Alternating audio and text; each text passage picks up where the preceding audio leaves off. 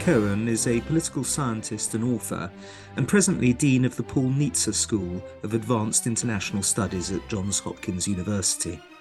He was a counsellor of the State Department under Condoleezza Rice from 2007 to 2009. Eliot, you've written or edited over a dozen books, and the latest is The Hollow Crown, Shakespeare and How Leaders Rise, Rule and Fall. This is, of course, coming out with the, I think it's pronounced centenary of the first folio of William Shakespeare, so it couldn't be better timed. What gave you the idea of writing this book? Well, it's of course, it's a bit out of my lane, as we would say. By the way, it's great to be with you, Andrew. Thank you. I'm mainly a military historian. Somebody writes about foreign policy and things such as that. But I've lived in Washington for quite a while, and I've served in the United States government, and I've been a dean. And the opening line of the book is, "It's all very well to see Richard II, Goneril, and Iago on the stage. I've actually had to work with some of those people," and that's really the conceit of the book. The trigger, I will tell you, was seeing a performance of Henry VIII. We have actually two Shakespeare theaters in Washington, which is a delight. Henry VIII, as you know, some people were not initially sure that Shakespeare himself had written it. It was probably a collaboration, but there is a great scene when Cardinal Wolsey, Henry VIII's chancellor, is deposed, and he gives a wonderful speech which begins, "Farewell, a long farewell to all my greatness." And then at one point he describes how, he's feeling full of confidence. And when he thinks, "Good easy man, full surely his greatness is a ripening, it nips his root, and then he falls as I do. I have ventured like little wanton boys that swim on bladders, this many summers in a sea of glory, but far beyond my depth. My high-blown pride at length broke under me, and now has left me weary and old with service to the mercy of a rude stream that must forever hide me." And as I listened to that, I said, I know that guy. I mean, that is a familiar figure in Washington. Yeah. And one thing led to another. I ended up teaching a course on Shakespeare at Johns Hopkins School of Advanced International Studies to students who are, there, as you would say, postgraduate. Many of them headed for careers in government, many with already having very interesting life experiences behind them. It turned into a book, and then it turned into a course, rather, and then that turned into a book. When you mention Henry VIII, he's often equated nowadays, at least, to Stalin, because of the arbitrary nature of his paranoia and so on, and obviously the number of people he kills. Can you see that? Is there a analogy there? Would you think? Yeah, I think that one of the things that's so interesting about Henry VIII is, unlike a lot of Shakespeare's other kings, his character is not particularly clear. Now, this may have been because it's a little bit too close for comfort, given that he was living in the reign of Elizabeth and then of James the First. Of course. But I think he deliberately makes him an ambiguous figure who is hard to figure out. There's some of Shakespeare's characters, most of Shakespeare's characters, I think, are shown with just remarkable clarity, and then others he likes to leave a mystery. So Iago is like that in Othello. We're never quite sure why does he decide to do in Othello.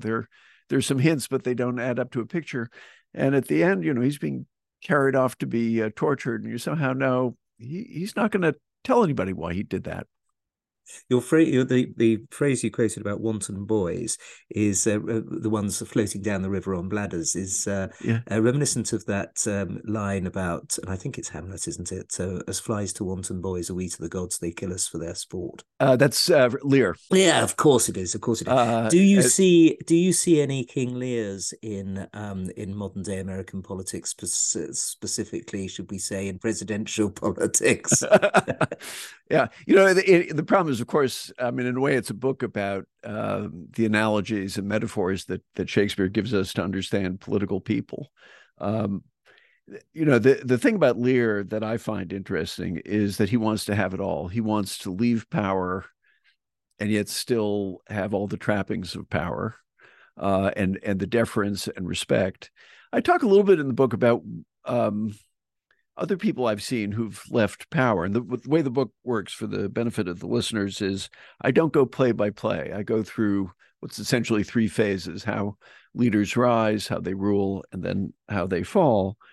And I have seen people who've left power and who, like Lear, don't know who they are after they've left power, and suddenly find it intolerable that the kind of deference and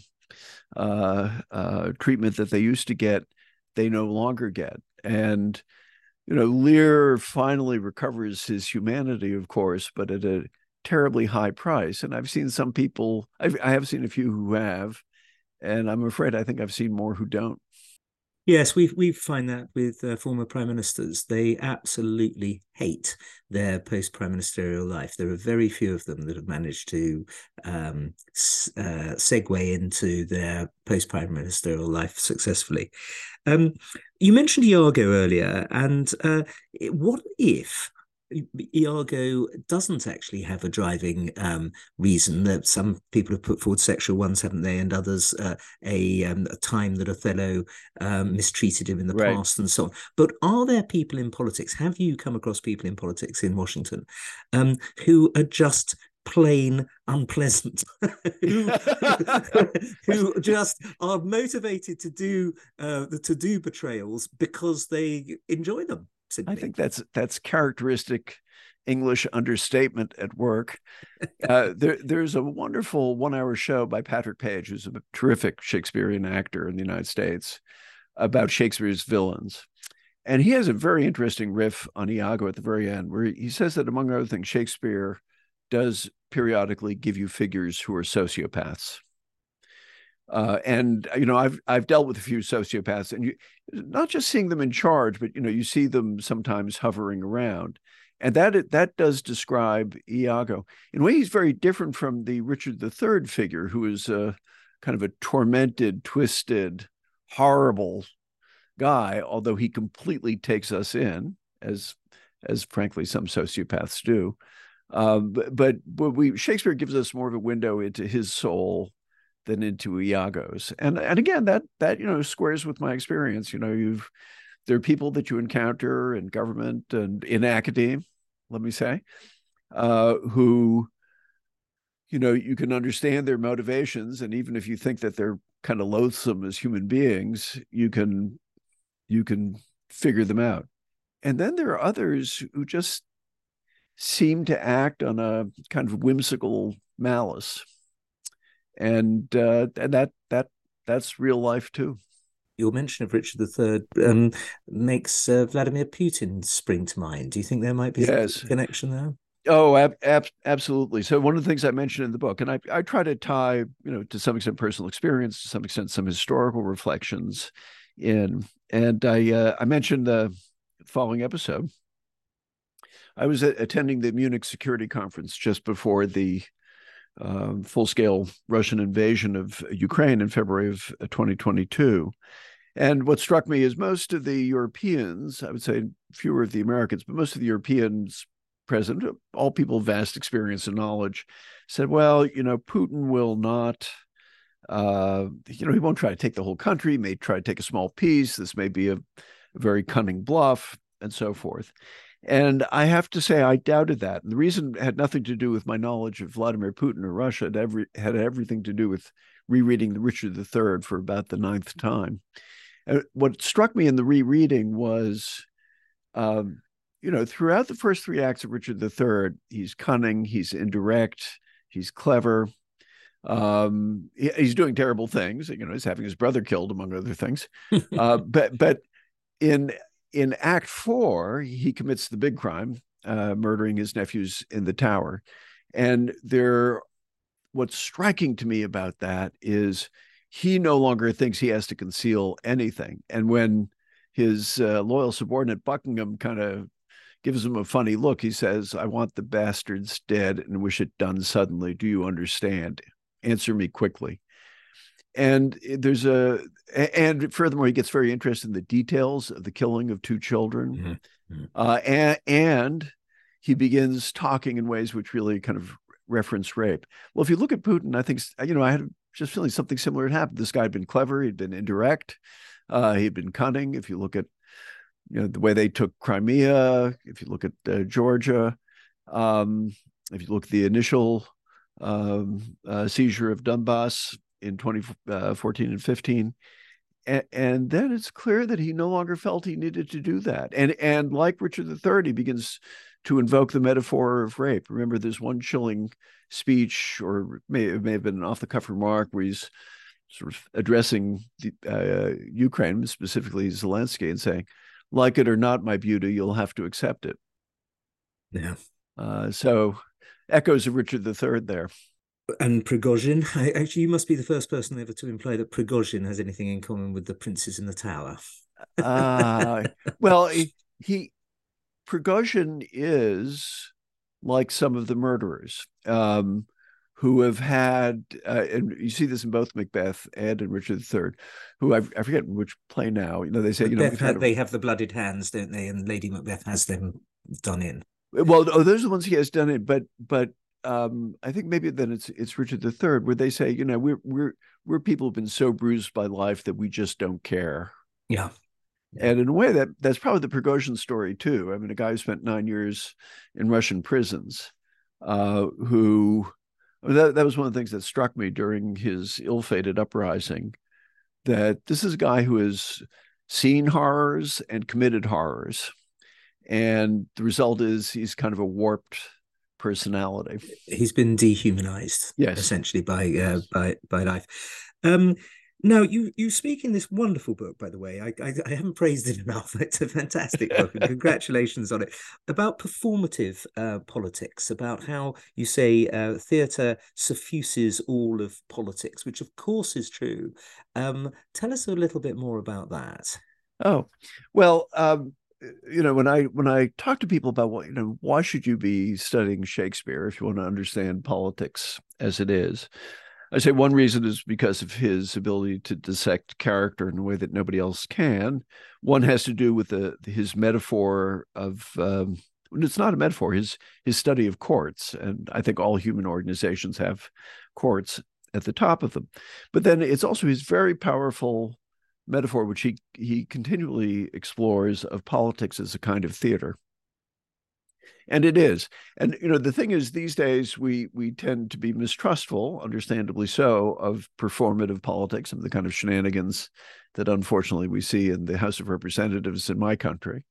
But there's also a very powerful theater of politics. If you look at Zelensky sort of immediately changing from a business suit into this kind of quasi-military garb, if you look at just the Shakespearean or Churchillian cadences of the speeches he gives, if you look at that first night when Ukraine is under attack, and there he is in this sort of green military-ish garb, and he's got his team around him, and he says, "I am here, the chief of staff is here, chief of defense," and it's the streets of Kiev. It was under attack. It was a very powerful piece of theater. And of course, the contrast, and I bet Zelensky was thinking about this because he is an actor.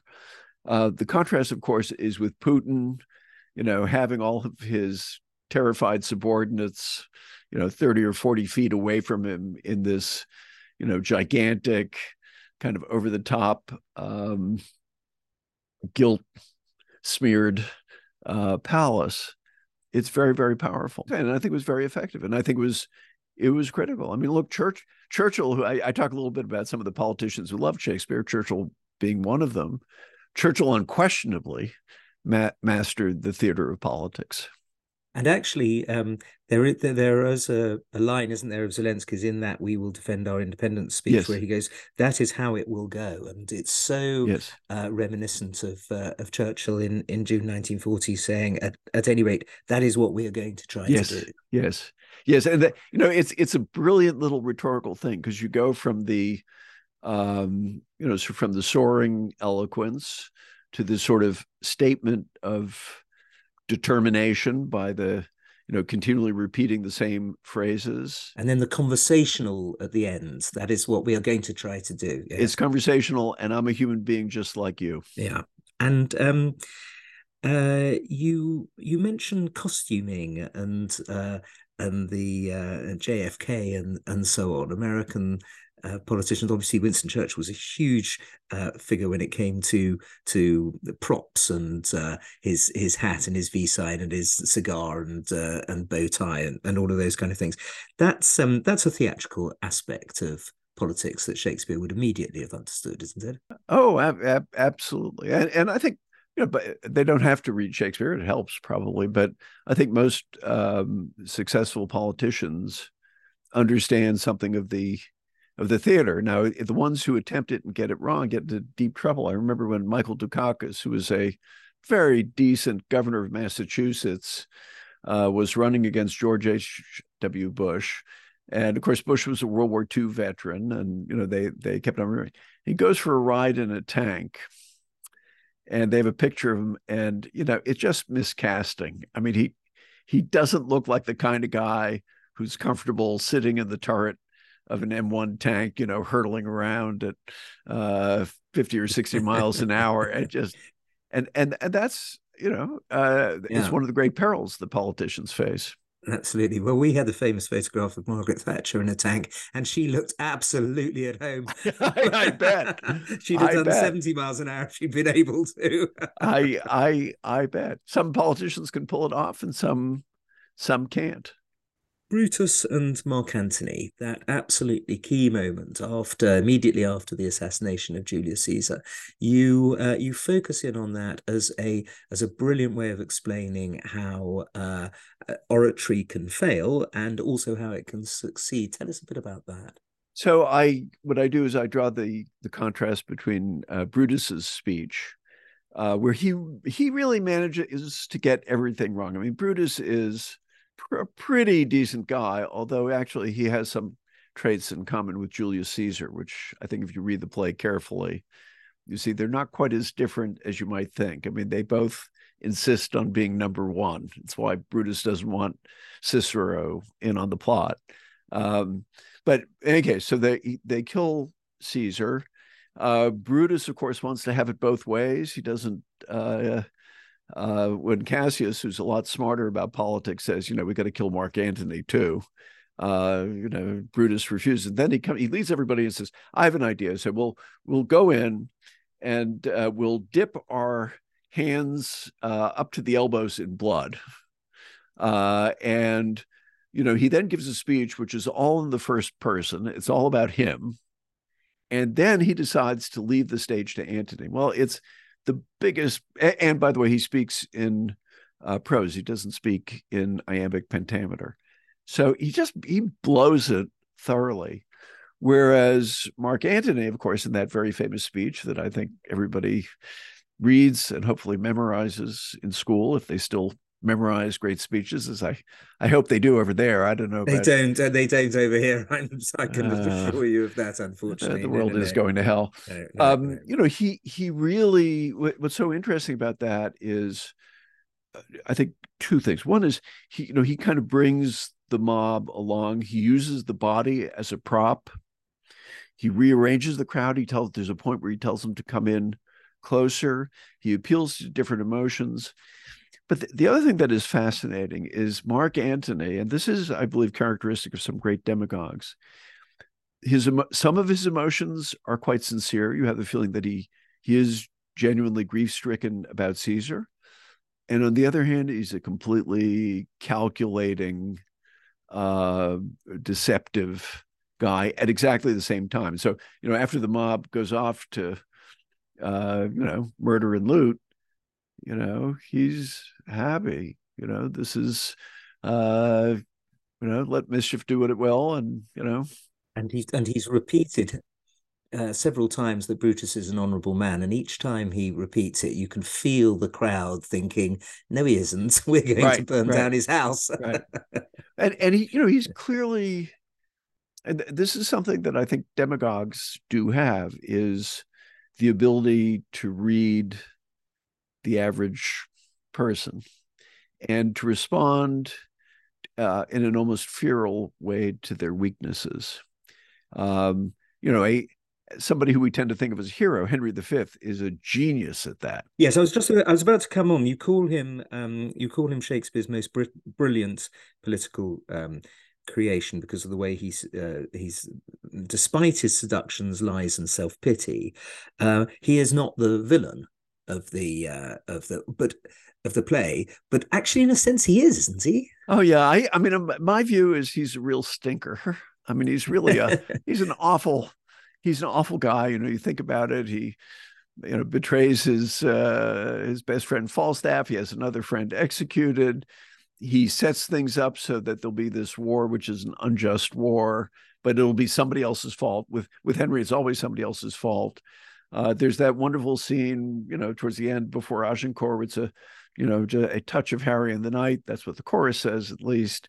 And he's trying to engage his soldiers as equals. He then gives a soliloquy where he calls them peasants and fools who don't really understand, what it's like to be king. And then, the next moment we see him giving the St. Crispin's Day speech. Yeah. We're a band of brothers.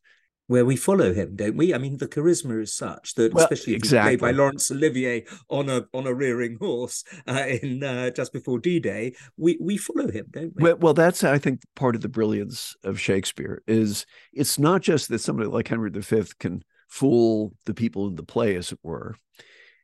He can fool us, and that's even though Shakespeare has given us all the evidence out there to know what he's really like. And again, I think this is something that's very true of political life, where it's not that there are people sometimes think that there are big secrets, which if you only knew them, the scales would fall from your eyes. No, actually, the basic data is always out there. But so often in politics, we see what we want to see. So is this charisma? Is this Shakespeare essentially writing about charisma even before the sort of modern concept of charisma? Well, I think in the case of Henry V, it is, but I would say it's more manipulation. It's self-conscious. I mean, there's a certain kind of charisma that leaders sometimes have. Actually, Thatcher, who you probably knew better than I did, but I met her a few times. There was a certain charisma where you just said, my goodness, I'm in the room with a presence of some kind. It's, by the way, how Kissinger describes being in the same room as Charles de Gaulle. In the first volume of his memoirs, he says, you just had the sense that if de Gaulle moved over to the window, the whole room would kind of suddenly tilt and we'd all fall out. That is charisma, where it's not self-consciously orchestrated. I mean, Henry V undoubtedly had some of that, or Shakespeare's Henry V, that is. But I think what Shakespeare shows is how much is also artifice. Yes.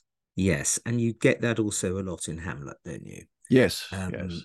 So tell us a bit about Hamlet, about the politics of Hamlet in particular, or at least the what modern politicians have, how leaders rising, falling, and ruling can learn from that play.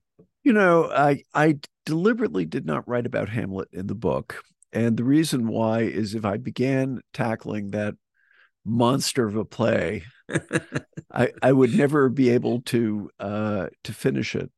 I think, for me, the most interesting character in it, this is maybe an evasion of your question, is Polonius. Mm.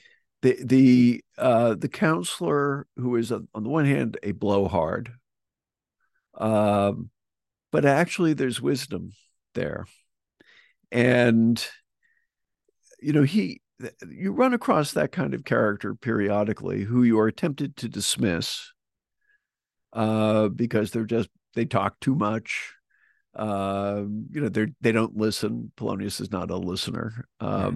He has many limitations as a counselor, but actually periodically there's wisdom. And I think, to understand politics, you sometimes have to be able to listen carefully to people who you think 85% of the time they're just, jerks. Yeah, and he comes to an naturally sticky end, doesn't he? For no particular reason. I can't see the need for the death of Polonius in that. I think that's the point. There's something, it's random. It's not what Hamlet intended. And that happens too. I mean, I think it's a mistake to view politics, as people sometimes do, as a kind of morality play where, yeah, good gets rewarded and evil gets punished. I mean, sometimes things just work out really badly. I mentioned that in another play, Cymbeline, which of course is produced a lot less often, Belarius, this counselor who's kind of kidnapped two princes and is educating them somewhere in the woods, is trying to explain to the princes that's the way that it works. And he has actually, if I could just give you a couple of lines, he said, the kids want him to tell them what is it like being in the court? And he says, how you speak. Did you but know the city's usuries and felt them knowingly, the art of the court, as hard to leave as keep, whose top to climb is certain falling, or so slippery that the fear's as bad as falling. And he goes on, that how often doth ill deserve by doing well. Yes. You end up getting punished for having done the right thing. And they, of course, and the great thing about it, for me, and as an old teacher at this point, is the students go, his princes, namely his students go, yeah, no, we get that, but we want to be in the room where the decisions are made, And as you said earlier in this podcast, you said all human organizations have courts at the top of them. Yes. And that of course is right, and it's particularly true at Number 10 and in the White House, isn't it? Where now this is a question obviously I'm posing to somebody who hasn't stood for elective office and has been appointed in your case by Condi Rice to the State Department as an advisor, a counselor. So you're giving your advice and counsel, but you don't have to face the electorate at any stage any more than Condi Rice did. To what extent should the counsellors of elected politicians like presidents and prime ministers also be responsible? Or is it fine to have the systems that we have in democracies whereby the people giving advice don't actually ever have to I mean, they're coaches in a sense, much more than actors in their own right? That's a really interesting question. I think on the one hand, at least from my own observation, and at least of democratic politics in our time, the kind of person who has what it takes to get elected is going to have a very, very different set of aptitudes and sort of knowledge base and character than the people advising them.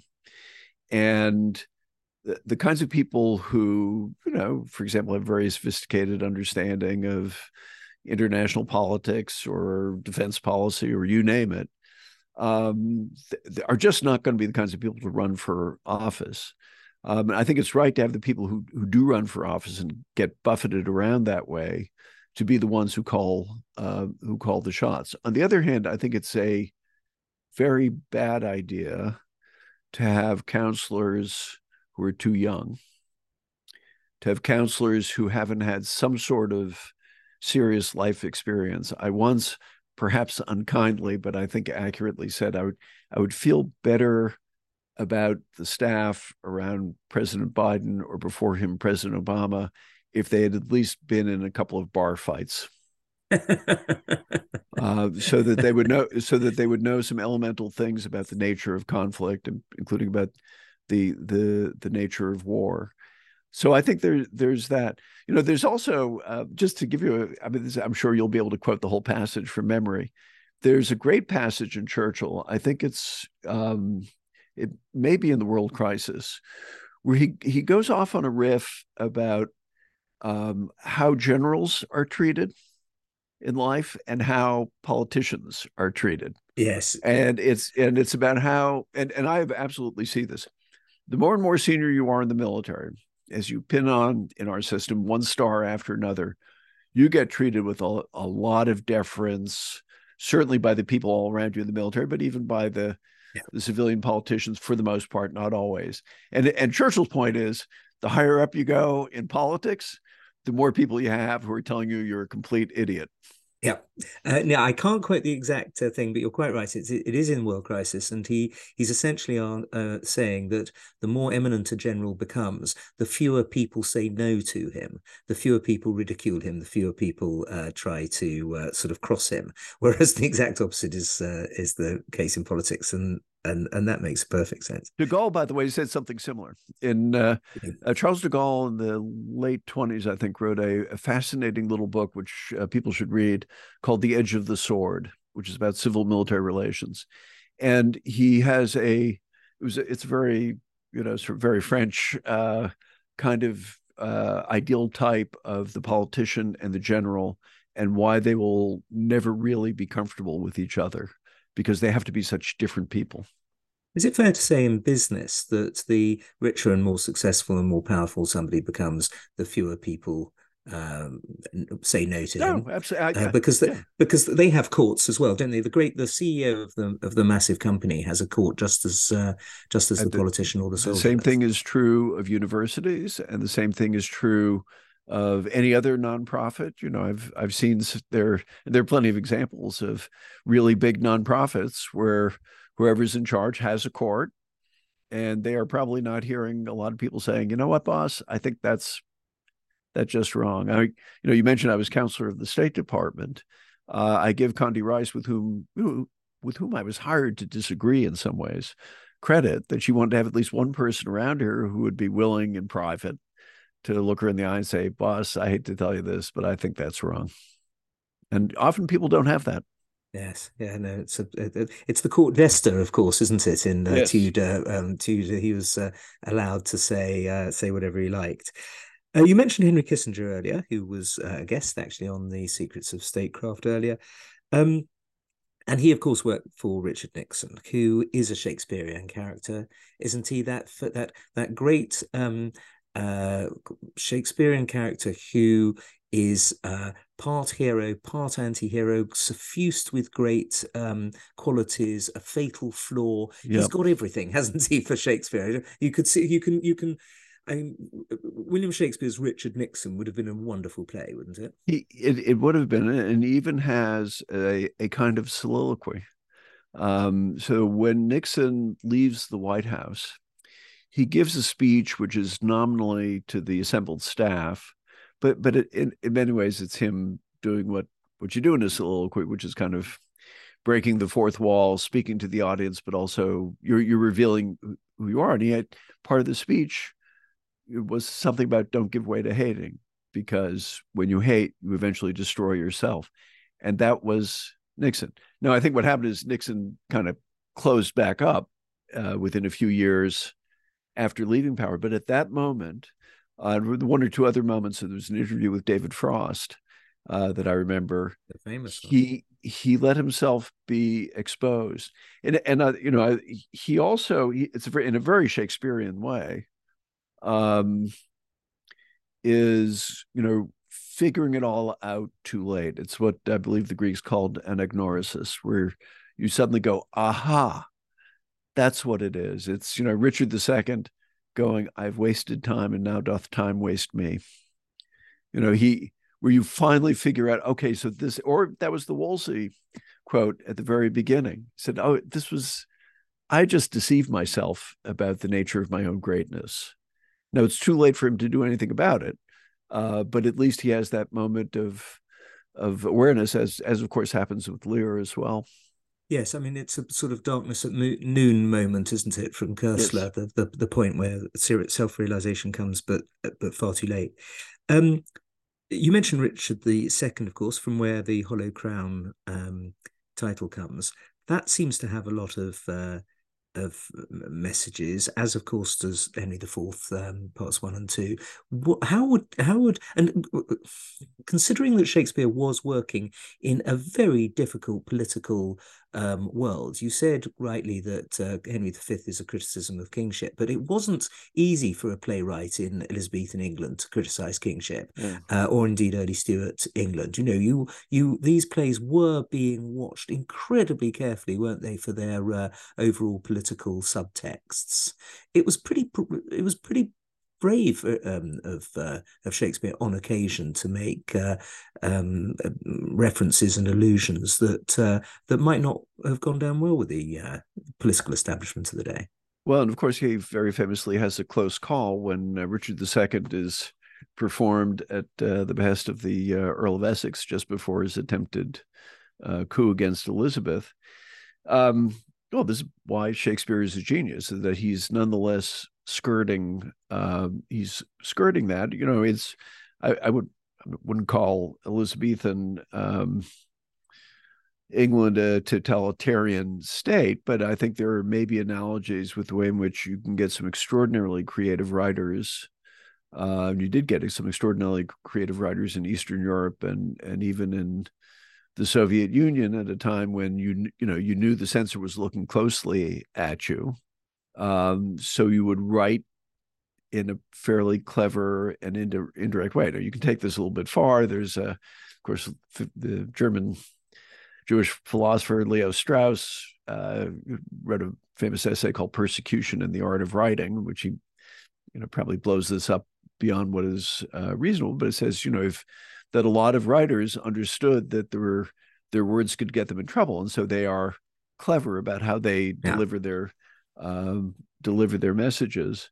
But having said all that, I think there was more room than we might think. What's interesting to me is that there's some issues he doesn't touch at all, like religion.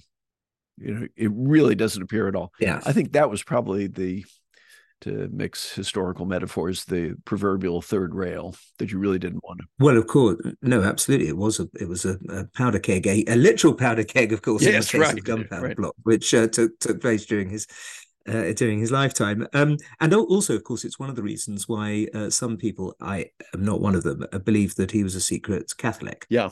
That's one of the things put forward.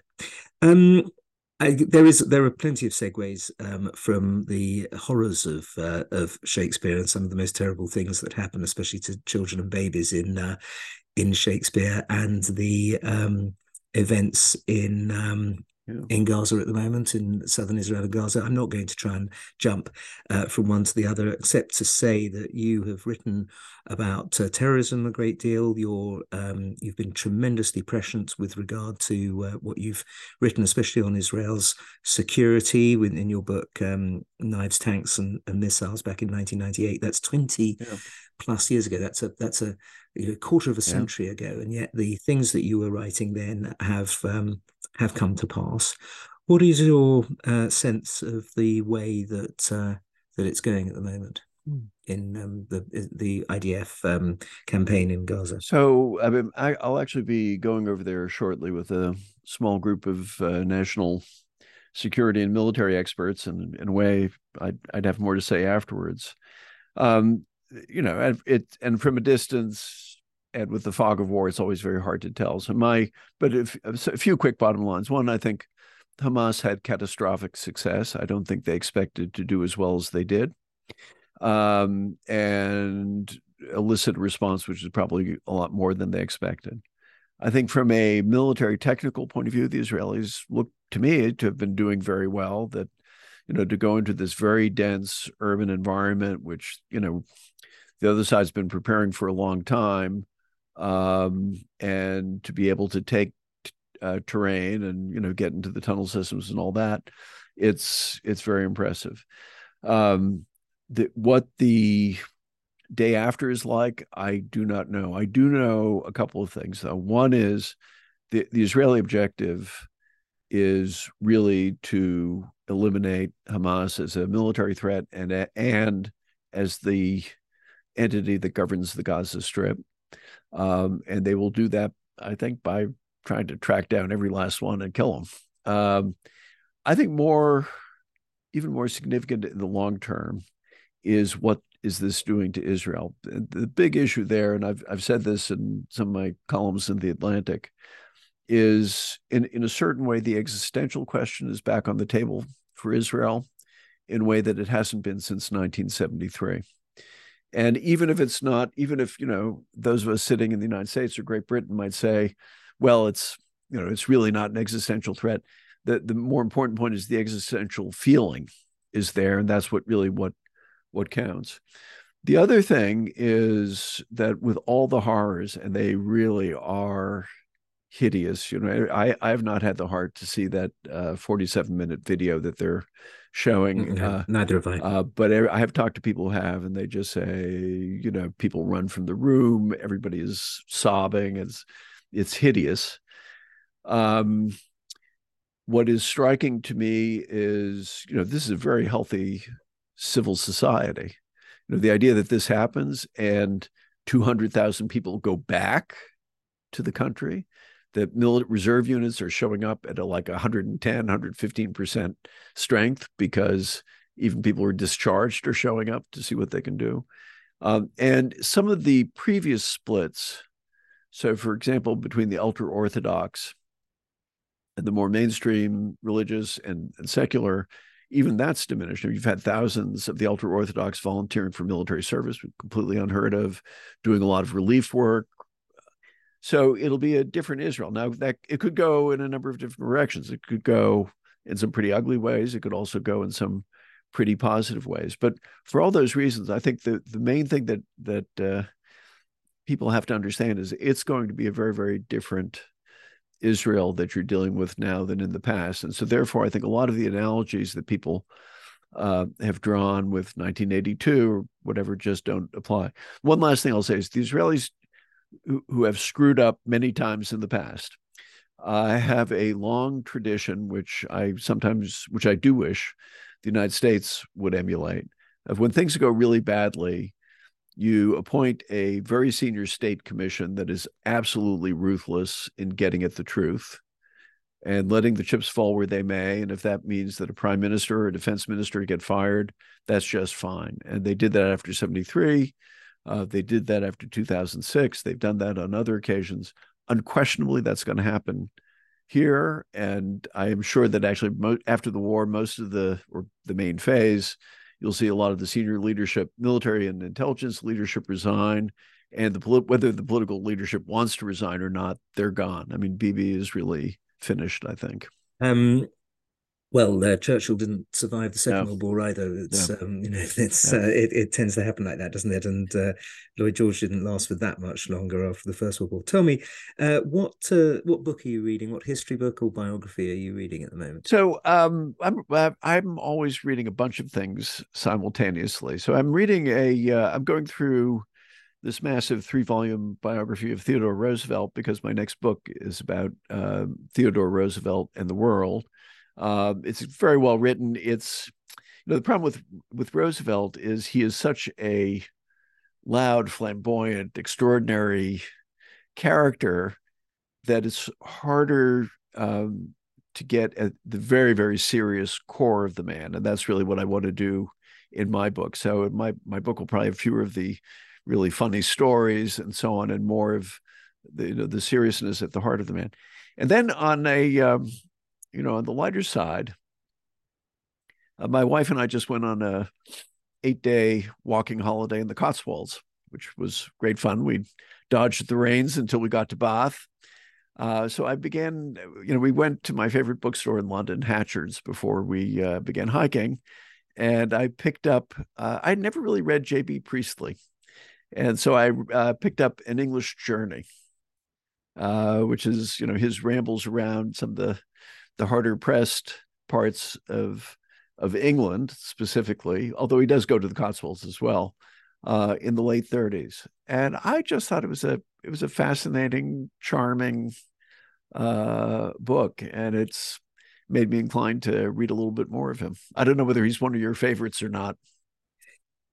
He's not really. No, I did read the book of his Spectator articles, and I'd say 1 in 3 really are great and hit home, but the other 2 didn't, and so I'm afraid I'm not a massive Priestley fan. Plus, he was quite anti-Churchill.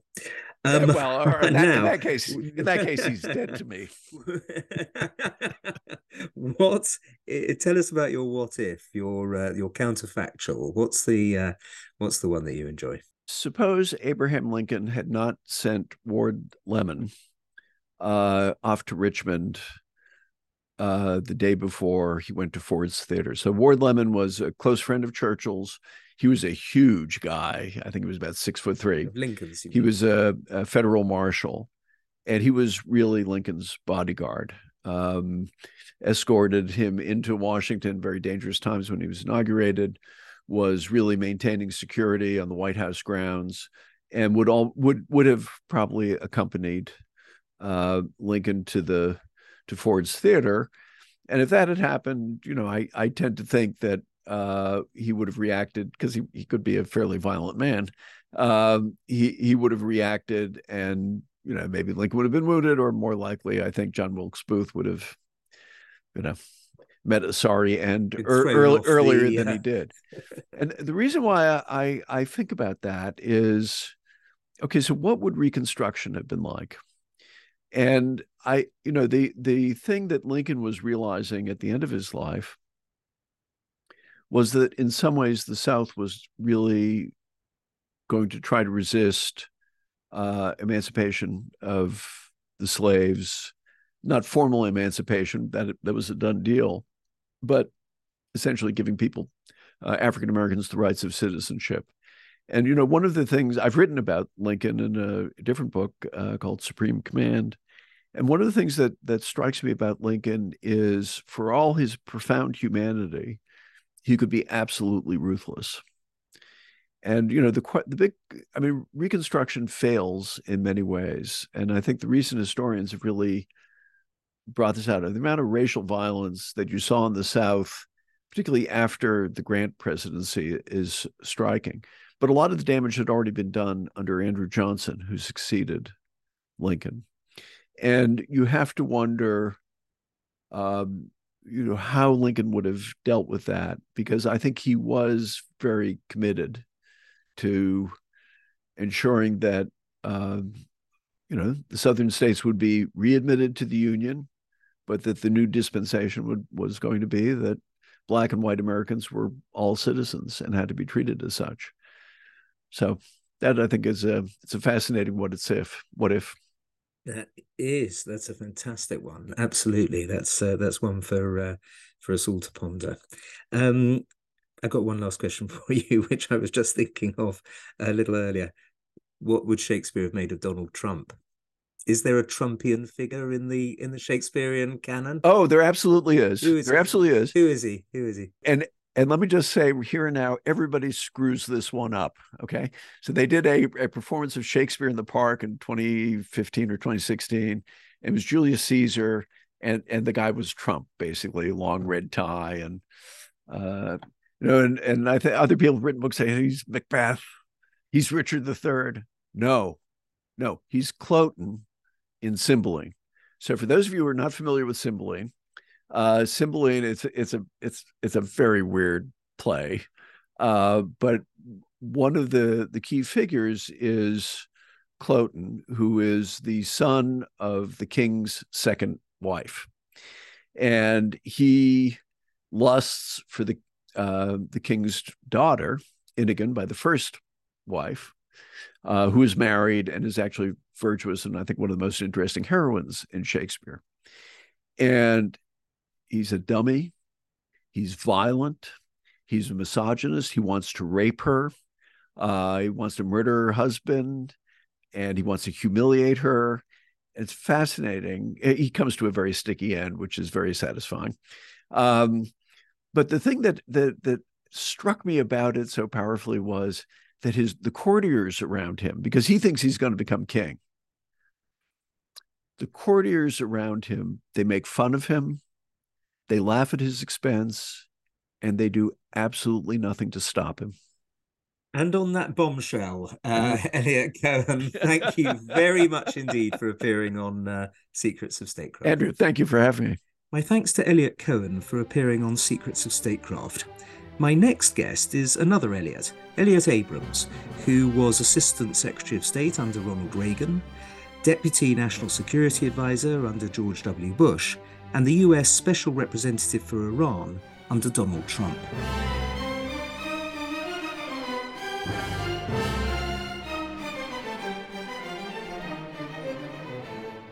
This podcast is a production of the Hoover Institution, where we generate and promote ideas advancing freedom. For more information about our work, to hear more of our podcasts, or view our video content, please visit hoover.org.